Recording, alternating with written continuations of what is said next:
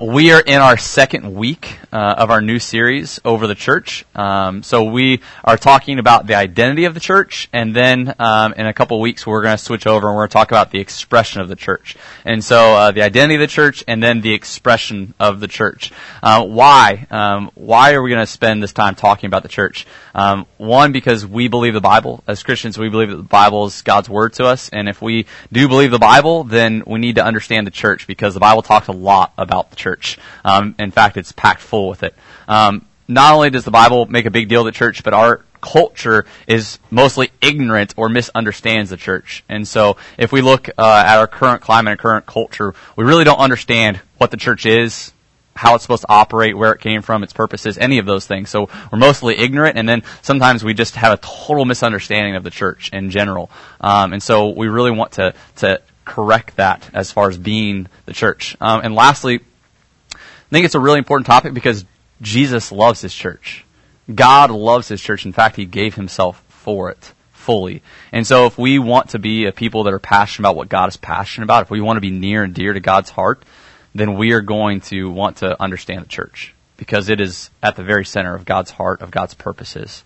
And so those are just a couple of the reasons. Last week, we talked about what the church is, where it came from, and why we believe and can have confidence that it's going to endure, that nothing's going to be able to stand against Christ's church because He founded it, He built it. This week, we're going to continue talking about the identity of the church. We're going to talk about the identity of the church as seen in her relationship with God, that her relationship with God is what identifies the church. So, a couple questions, but what is identity? What is identity? Where does identity come from? And how do we get it? What is identity? Where does it come from? How do we get our identity? I thought a good place to start would be the dictionary. And so it says that identity is who someone is, the name of a person, or the qualities, beliefs that make a particular person or group different from others. So, identity is basically who someone is or what something is. Now, if I were to ask you, who are you? Right? If you're in a conversation, somebody asks, who are you? Right? There's lots of things that come flooding to your mind as you think about my identity, who I am. Right? I mean, probably physical characteristics. You would say, well, like I'm this tall, or I have this hair, or don't, or I am, like I have this eye color, or this race, or this sex. Right there, these physical markers that help us to be identified. But also, when you're probably describing yourself, you start thinking of, what am I good at? Like, are there dreams, or what am I passionate about? Or maybe it's even what you do for work. You start thinking about what you do for work. So there's all kinds of different things that we use to identify ourselves. It's a mix. But as I started thinking about my own identity and how what really has described and marked me, it's really the relationships in my life, right? What really has changed me have been the relationships in my life. They've marked me and helped identify who I am. But relationships aren't all equal, are they? Right? We have some people that are just acquaintances that we meet in passing, and maybe they have a mark, but it's not nearly as deep and as profound as those whom we're most close with. Right? Whether it's, family or your spouse or best friends or coworkers, all of us have been affected by relationships, and the closest relationships to us are the ones that have most marked us, have most identified us. Now, our culture teaches us that you are who you choose to be, right? Who are you? Well, I am whoever I want to be, and I choose my identity. But I want to kind of unpack why that's pretty silly, because you aren't a lot of things that you chose to be. You didn't choose the parents that you would grow up with. You didn't choose where you would be born. You didn't choose the color of skin that you have, nor the eye color. All of these things are identity markers that have been given to you. They've been granted to you because of your parents' relationships. And they mark you, whether you like your parents or not. There's lots of things about your parents that are passed on to you despite your choice, despite your desire of those things. And some of them are really good. Some of them are, you're saying, man, I wish I didn't have that. But the idea is that we have things and part of our identity isn't just our choice, but there's a big part of our identity that is something that is given to us. Given to us especially through the relationships that are most close to us. We see that in our parents, and also we see that when we get married. We see it in our children, in children, is that part of their identity is passed on to them, is given to them by the ones that are called to be most intimate, most close, most loving to them. And this is where it turns to the most intimate relationship that we can possibly have. God. God is the one who is most intimate, most close to us, who can most identify who we are. In Psalm 139, verses 16 through 17, David is I believe it could be David, but he says, "For you formed my inward parts," talking about God. "You knitted me together in my mother's womb. I praise you, for I am fearfully and wonderfully made. Wonderful are your works. My soul knows it very well. My frame was not hidden from you when I was being made in secret, intricately woven in the depths of the earth. Your eyes saw my unformed substance. In your book were written, every one of them, the days that were formed for me, when as yet there was none of them." God is the one that is most intimate, most close to you. Not only is God the one that created you, but God is also the one that knows you. He knows you better than you know yourself, better than your parents or your spouse could ever hope to know you. He knows you inside and out, and He has intricately woven you together. Not only has God done this, but in Jesus, God has saved us. God has redeemed us or bought us back. You see, all of us at times and places are marked or identified by our mistakes, by our sin, our rebellion against God, our selfish desires towards others. But because of Christ, we can be identified no longer by our past and our mistakes and our sin, but we can be identified by His success, by what He's done on the cross. Christ came, the holy, the perfect, blameless Son of God, and He was nailed to a cross. He was identified as a sinner, as one that had been heaped in guilt and shame were put upon Him, that all those that trust in Him, that all those that place their faith at rest, the weight of their lives upon Christ, would no longer be identified with their sin, with their past mistakes, but that they could be identified by Christ, by His love for them, by His relationship with the Father, that they would have a new identity. And you see, this identity in Christ is the foundation. It is the most foundational identity that we can possibly have because of who God is, because of how He has created us and loved us and how He has bought us back. Every other identity we have is subservient, is second to this. Why? Because this is the reality, right? You can make up identities and you can be deceived about your identity. There are lots of times where we're deceived about our identity, right? Because someone treats us a certain way or we act in a certain way, that we now think that we are this kind of person. And we can be deceived. The truth is that when you are in Christ, you are His son. You are His daughter. And that is the truth. That is the reality. Everything else can be deceived about, but this can't be. This is who you are, and it has got to be the foundation for who you are and how you live. Everything else comes second. You are a follower of Christ, a son or a daughter of the King. Everything follows this. So why are we spending so much time talking about our personal identity when we're supposed to be talking about the identity of the church? It's because only when we understand who we are in Christ will we understand who the church is in Christ. You see, the church isn't a business, it's not a company, right? But the church is the gathering of God's people. And so as God's people individually understand their identity in Christ, the church will corporately understand their identity in Christ far more. You see, the church isn't identified by her past, present, or future mistakes. The church isn't identified by her ability to be relevant or to entertain or have programs that meet every need. The church isn't identified by others' experiences or your bad experiences or your amazing experiences. The church is identified by Christ and who Christ says the church is. Why? Because Christ is the one that created the church. We read last time in Matthew 16 that Jesus says, "It is my church and I will build it."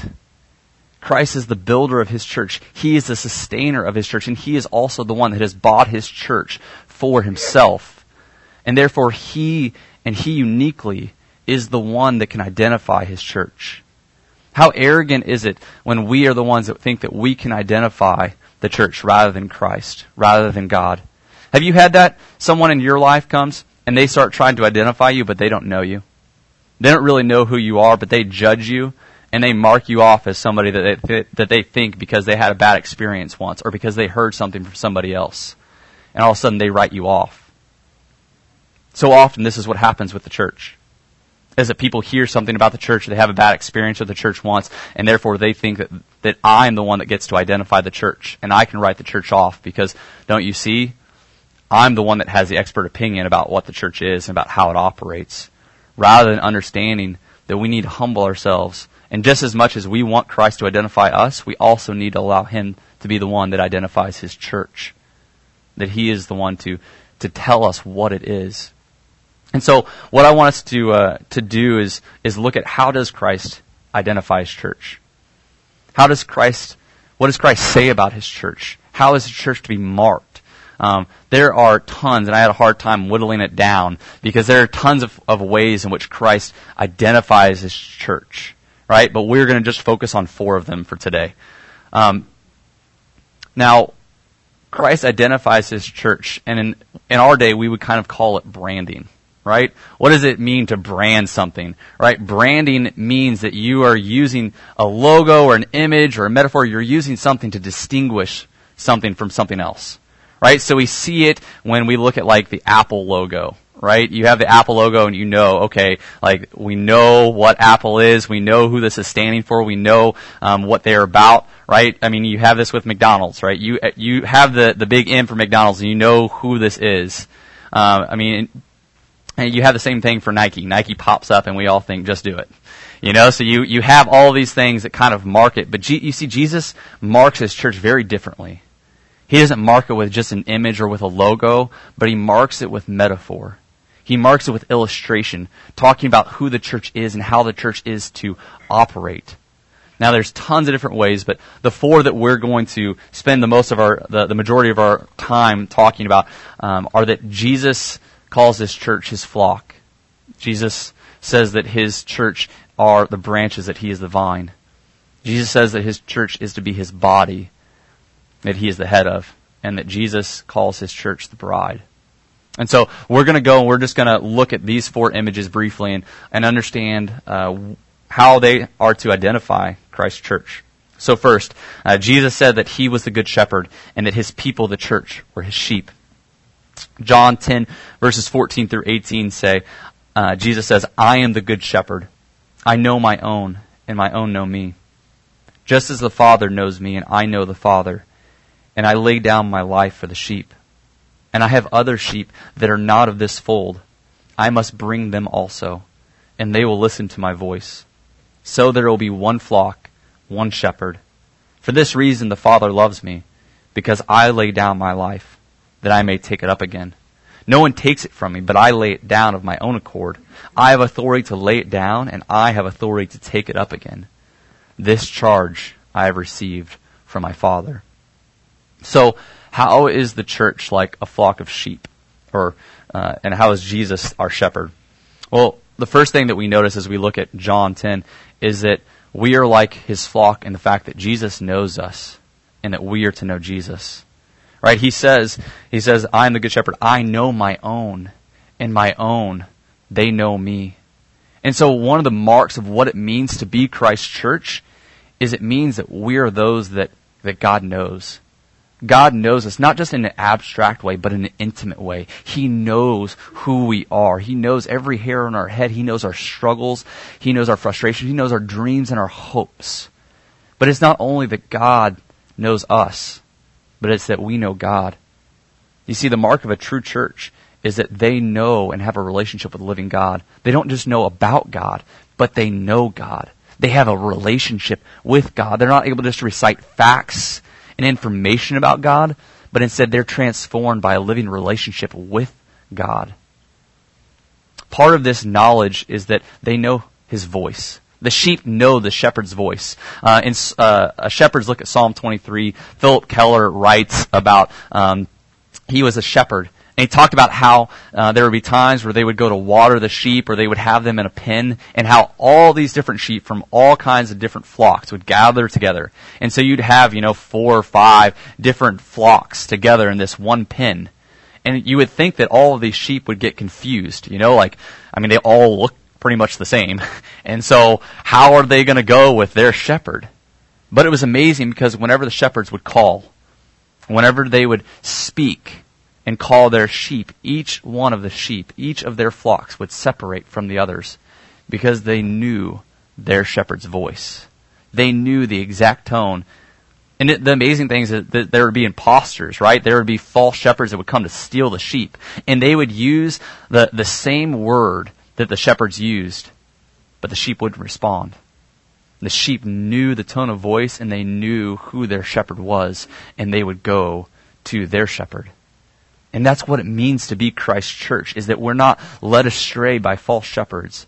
We're not led astray by false prophets, but instead we have the Spirit of God in us. And we are able to discern who the true shepherd is and how he leads. The second thing, another way of what it means for the church to be the flock of God, is that it means for us to be unified. Jesus says that he has a flock, but he's going to bring another flock. That there might not be 2 different ones, but there might be one unified, gathered flock of God that he shepherds. And Jesus is talking here, he's talking about Jews and Gentiles, right? He's talking about 2 people that were not unified, 2 people that were as different as it can come, that worship different ways. But Jesus says, I have a people for myself that I am going, and I will unify them. Now, if you're merging 2 different sheep, I can imagine there's a lot of things that are going to go on that can be rough. Right? They're used to probably eating different things. They're probably used to going in different patterns. And so it takes a shepherd patience and kindness and humility and gentleness to have these 2 very different flocks come and merge together. But it's the good shepherd that comes and is able to bring unity, is able to bring humility in his people, that they listen to his voice, that they aren't arguing and fighting with one another, but instead they're on direction and following after the shepherd. I love the picture of the shepherd that we had before here, just about how all the sheep are following his lead. And that is what, when the 2 flocks come together, when they're so focused upon following after the shepherd, following his voice, following his lead, they don't have time to be bickering and fighting amongst one another. The last thing that we see about the church being the flock of God is that Christ lays his life down for the church as a shepherd lays his life down for the flock. Sheep are not the smartest animals. In fact, they are some of the dumbest.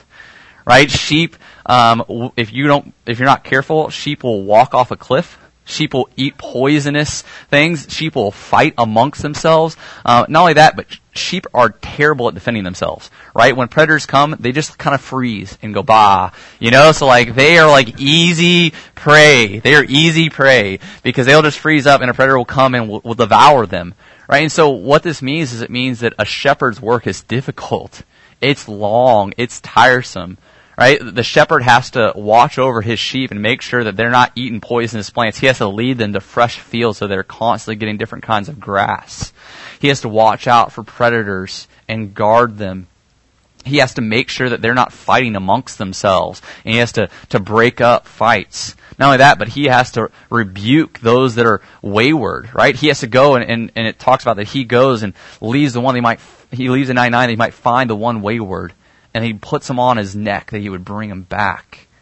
The shepherd knows his sheep intimately. He has to take care of them. He has to watch over them and make sure that they're doing well.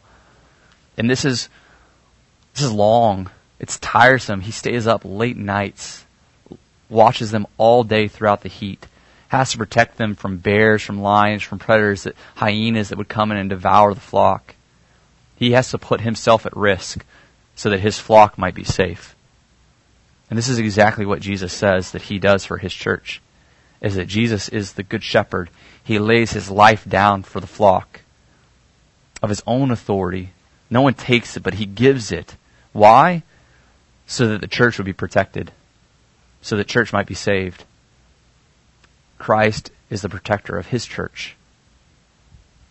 The second image that we see of Christ and his relationship with the church is that Jesus is the vine and the church is the branches. John 15, verses 1 through 10, Jesus says, I am the true vine, and my Father is the vine dresser. Every branch in me that does not bear fruit, he takes away. And every branch that does bear fruit, he prunes, that it may bear more fruit. Already you are clean because of the word that I have spoken to you. Abide in me, and I in you.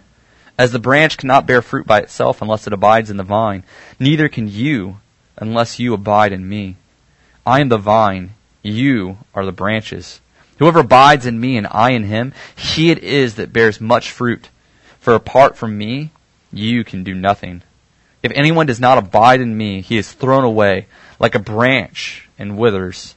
And the branches are gathered, thrown into the fire and burned. If you abide in me and my words abide in you, ask whatever you wish, and it will be done for you. By this my Father is glorified, that you bear much fruit, and so prove to be my disciples. As the Father has loved me, so have I loved you. Abide in my love. If you keep my commandments, you will abide in my love, just as I have kept my Father's commandments and abide in his love. So how does the church resemble branches, and how does Christ resemble the vine? Well, one of the first things we see is that the church draws all of its strength, all of its vitality from Christ, just as branches draw all of their strength and all of their vitality from the vine. You notice that the vine is the source of nutrition and of strength for the branches. Whenever the vine is taken away, the branches wither. They have no source in and of themselves. And this is the exact point for the church. The church doesn't exist on its own. It doesn't have a purpose outside of Christ. The only way that the church thrives, the only way that the church bears fruit, is through abiding in its relationship with Jesus Christ. It's through this abiding relationship. It's through seeing that Christ is the means of our strength, is the means of our life.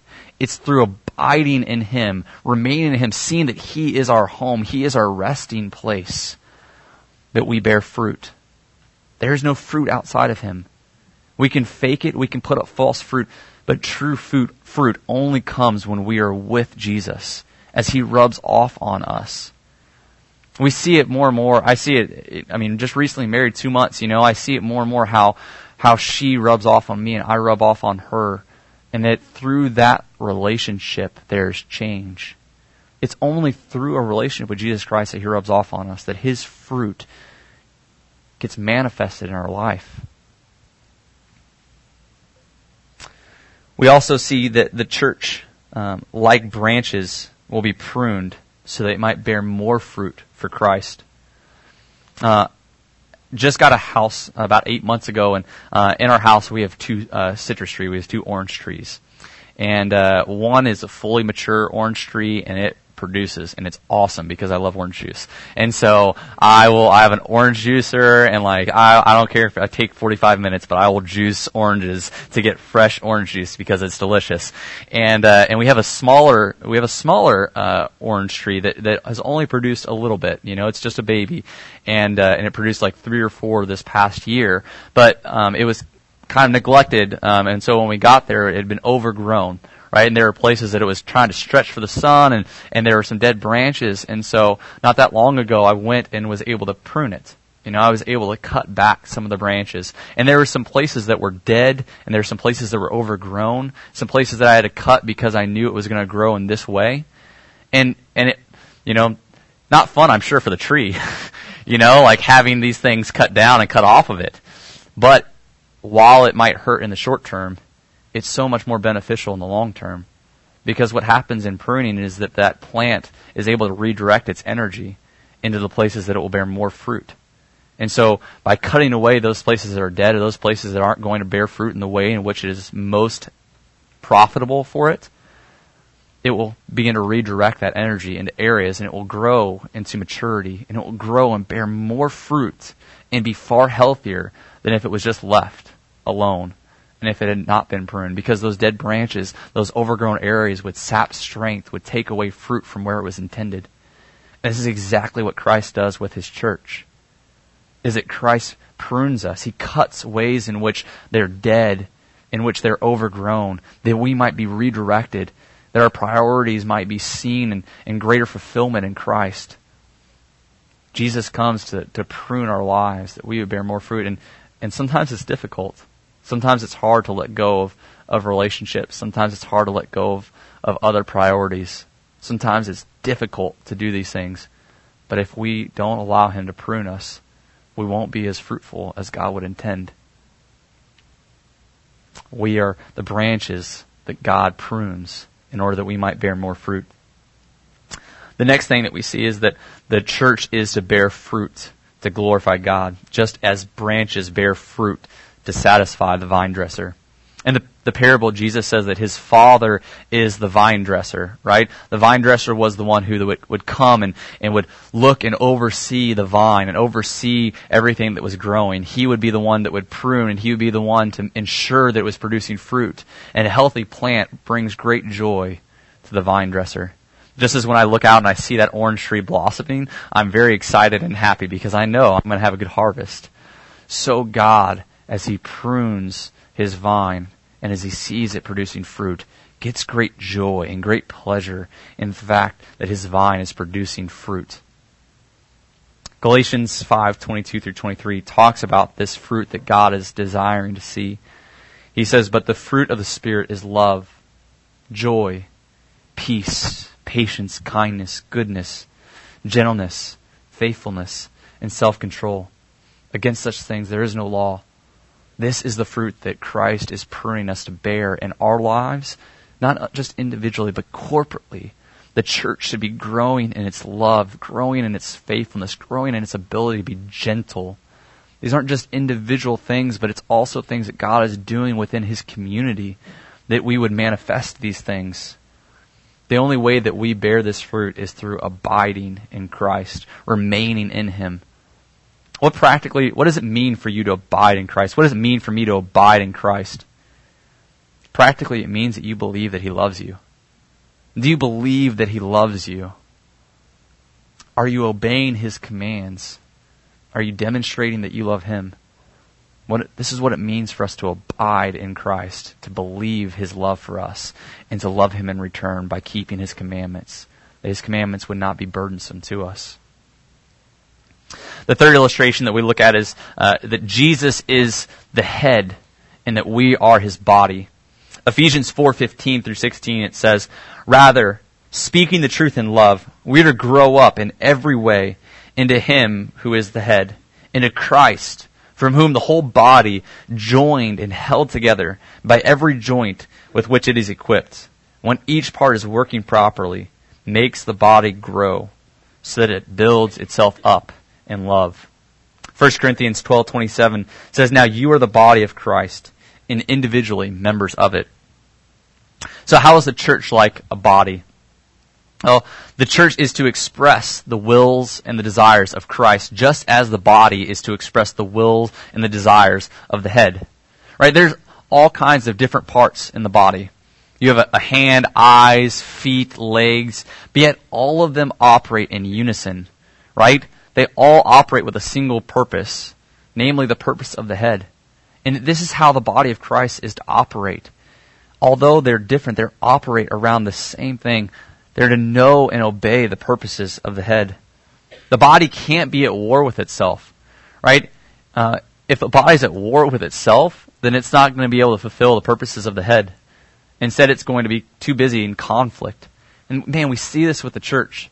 When the church is so caught up in trivial and minor issues, when they're so busy comparing with one another, judging one another, that they forget the purpose of the head. They no longer are caught up in the mission and the purposes of God, and they become discontent. So much of our discontentment, so much of our boredom comes from ceasing to be his hands and feet, ceasing to be the role that God has called us to play. If we would actually allow God to come and to use us to be unified around his purpose with a people, it's amazing what God would do to use us to change this world. The next thing that we see, that the church is like a body and that everyone has a different gift set or ability. Right? The hand has a different function than the feet. The eyes have a different function than the ears. The mouth has a different function than the stomach. Right? There are hundreds of different and unique parts of the body that all have a purpose.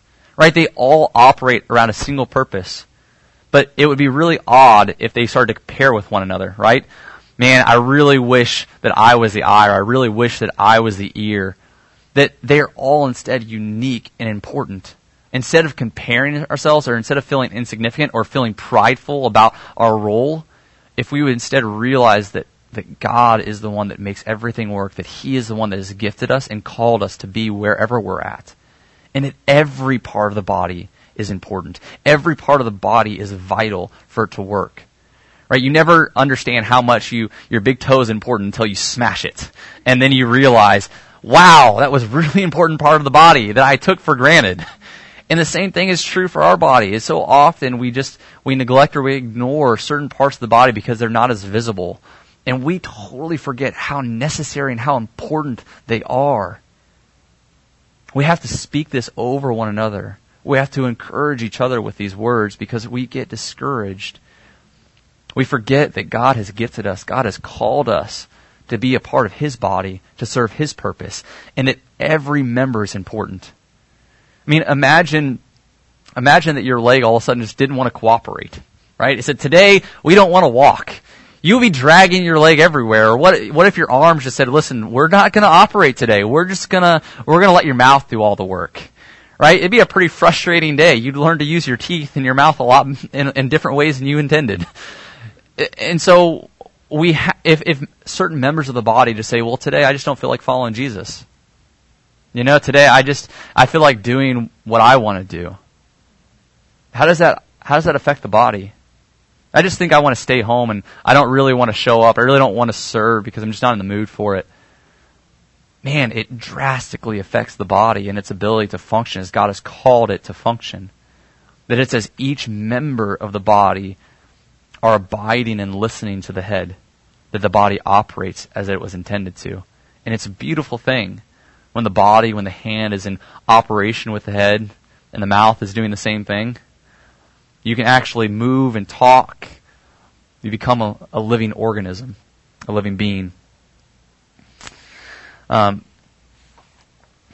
last illustration I want us to focus on is that Jesus is the bridegroom and the church is His bride. Ephesians 5, verses 22 through 33 say, wives, submit to your own husbands as to the Lord. For the husband is the head of the wife, even as Christ is the head of the church, His body, and is Himself its Savior. Now as the church submits to Christ, so also wives should submit in everything to their husbands.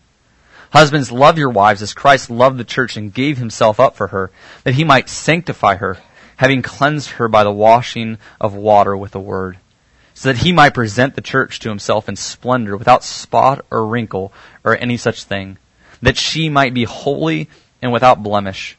In the same way, husbands should love their wives as their own bodies. He who loves his wife loves himself. For no one ever hated his own flesh, but nourishes and cherishes it, just as Christ does the church, because we are members of His body. Therefore a man shall leave his father and mother, and hold fast to his wife, and the two shall become one flesh. This mystery is profound, and I am saying that it refers to Christ and the church. However, let each one of you love his wife as himself, and let the wife see that she respects her husband. So, how is the church like a bride, and how is Christ like a bridegroom? The first thing that we see is that the church is called to submit and respect Christ. The church is called to submit and to respect Christ. Christ is the leader as the husband of His church. But you see, He leads His church not with selfish desires. He doesn't lead His church with being power hungry or abusive.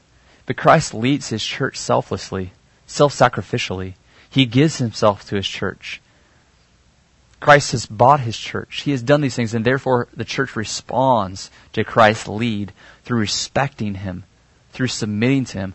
Practically what this means is it means that the church hears God's word and obeys it. They hear God's commands, and instead of fighting with it, instead of rebelling, instead of saying, well, today I'm not really in the mood, they instead submit themselves to Christ's commands. They respect Christ as their leader, as their lover, and they obey. They follow Him rather than following themselves. They honor Christ. The next thing we see is that the church is like a bride and that she is called to be pure and faithful to the Lord. There are lots of other lovers that the church can possibly have, whether it's power, politics, whether it's popularity or relevance. There are lots of other things that the church can give herself to, give her heart to. But like a bride, the church is called to remain pure and called to remain faithful because of the one who has been pure and faithful to us. And so the church is a bride who has been washed clean and white, and therefore she continues to endure in her faithfulness. This means that each day as we wake up corporately, as we choose to be faithful to Christ, as we choose to realize the temptations to leave Him, the desires and temptations of the world, and as we reject these, and as we choose Christ instead, we show and demonstrate His worth. I know for my beautiful bride, when she is faithful to me, when she loves me, I feel honored. I feel respected. I feel encouraged. And this is exactly how Christ feels when His bride is pure and is faithful to Him. How do you think it makes Christ feel when His bride rejects Him? When His bride instead chooses worthless and foolish things over Him? It grieves His heart because He loves His bride. The church is like a bride in that she's called to be pure and faithful to Christ. The church is like a bride in that she is beautiful and she is cherished by Christ. Christ gave Himself for His church, not because His church was beautiful, but instead to make His church beautiful. You see, all of us as His church have committed adultery. The book of Hosea, I think, paints this most evident in that God called Hosea, this prophet, to go to His people Israel at the time, who were forsaking Him and choosing other gods that weren't really gods, and they were worshiping these things. And Hosea went and married a prostitute. And he loved her faithfully, even though she committed adultery. And he continued to love her over and over again, faithfully, consistently, that he might demonstrate the way that God has loved us. And this is what God has done for us in Christ, is that though we have been unfaithful, though we have chased other things, whether it's a relationship, whether it's entertainment, whether it's a job, whether it's a false desire, though we have put other things before Christ, Christ loved us. Christ was faithful to us. Christ cherished us and made us beautiful. And it's understanding that this is who He says we are as His church. It's not because we have done these things, or it's not because we have been beautiful or we have been worthy of being cherished. It's not that we have this intrinsic beauty and worth in ourselves. It's the fact that Christ has given us beauty and has made us worthy of being cherished by His death, by His love. It's believing these things, that you are cherished by Christ, that you are beautiful in His sight because of what He's done for you, because He declares it. This is what it means to be His church. The last thing I want to point out is that the church is like a bride, and that the church is one with Christ, is one flesh with Him. He says, Paul talks about that the mystery is profound, that when a man and a woman leave one another, they become one flesh. They cling together, and their identities change. They are no longer seen as two, but instead they are now seen as one. And he says this mystery is profound, and he says it's speaking of Christ and the church. So what he means is that the church is no longer a separate entity outside of Christ, but instead the church is a part of Christ. And man, this is such a profound mystery, and I'm not able to do it justice in the short time that we have. But we see this all throughout the New Testament. This is one of the most profound things about what it means to be a Christian, what it means to be His church, is that you see it when Saul is persecuting the church, right? In Acts, when the apostle Paul, before he became an apostle, is killing Christians, is carrying commands and helping, aiding in the killing of Christians. As he goes and as he's on his way to Damascus, Jesus appears, right? This bright, shining light, and Saul is blinded. And Jesus says this, so peculiar, so interesting. He says, Saul, Saul, why are you persecuting me? Why are you persecuting me? I mean, isn't that such an interesting statement? Saul had been persecuting people, Christians, right? But Jesus says, no, Saul, who you're persecuting is me. Why? Is because Christ says that he is one with his people. You cannot separate the church from Christ, but instead they are one. And this is so, so vital. The book of Ephesians talks about it. Man, for a practical application, read the book of Ephesians this week, because it constantly is talking about the mystery of being in Christ, of being in him, and how that changes everything about who we are and about how we live. But when we understand that the way that you treat other Christians, the way that you treat the church, is the way that you are treating Jesus. There are no differences. You cannot say, I love Jesus, but I don't like his church. When we begin to ignore Christ's people, we are ignoring him. When we begin to treat Christ's people harsh and selfishly, we are treating Christ this way. Christ is one with his people. He cannot be separated. He is one flesh, and he loves his people. And this means that we are identified with him and by his actions rather than our own. This is such good news. His success is our success. So, these are just a couple images. We just talked about 4. Literally, there's, some say, almost 100 different images and metaphors and illustrations of who the church is and how the church operates in Christ. But guys, the big idea that I really want to hammer, and I hope that you get, is that the church is identified by her relationship with Christ. The church is not identified by her mistakes. The church is not identified by her sin. The church is not identified by our experiences, good or bad. The church is identified by Christ and who he says that she is. And we've looked and seen that we are like sheep and that Jesus knows and protects us, that we are like branches, that Jesus grows and sustains us, that we are his body, that Jesus guides and gifts to us, that we are his bride, that Jesus loves and purifies, and that we are united to him, made as one. How do you see the church? Do you interact and treat the church as a bride? Do you interact and treat the church as one that is Christ's flock, that he cares for, that he protects? Not only do we need to see the church as identified by these things, but we are the church.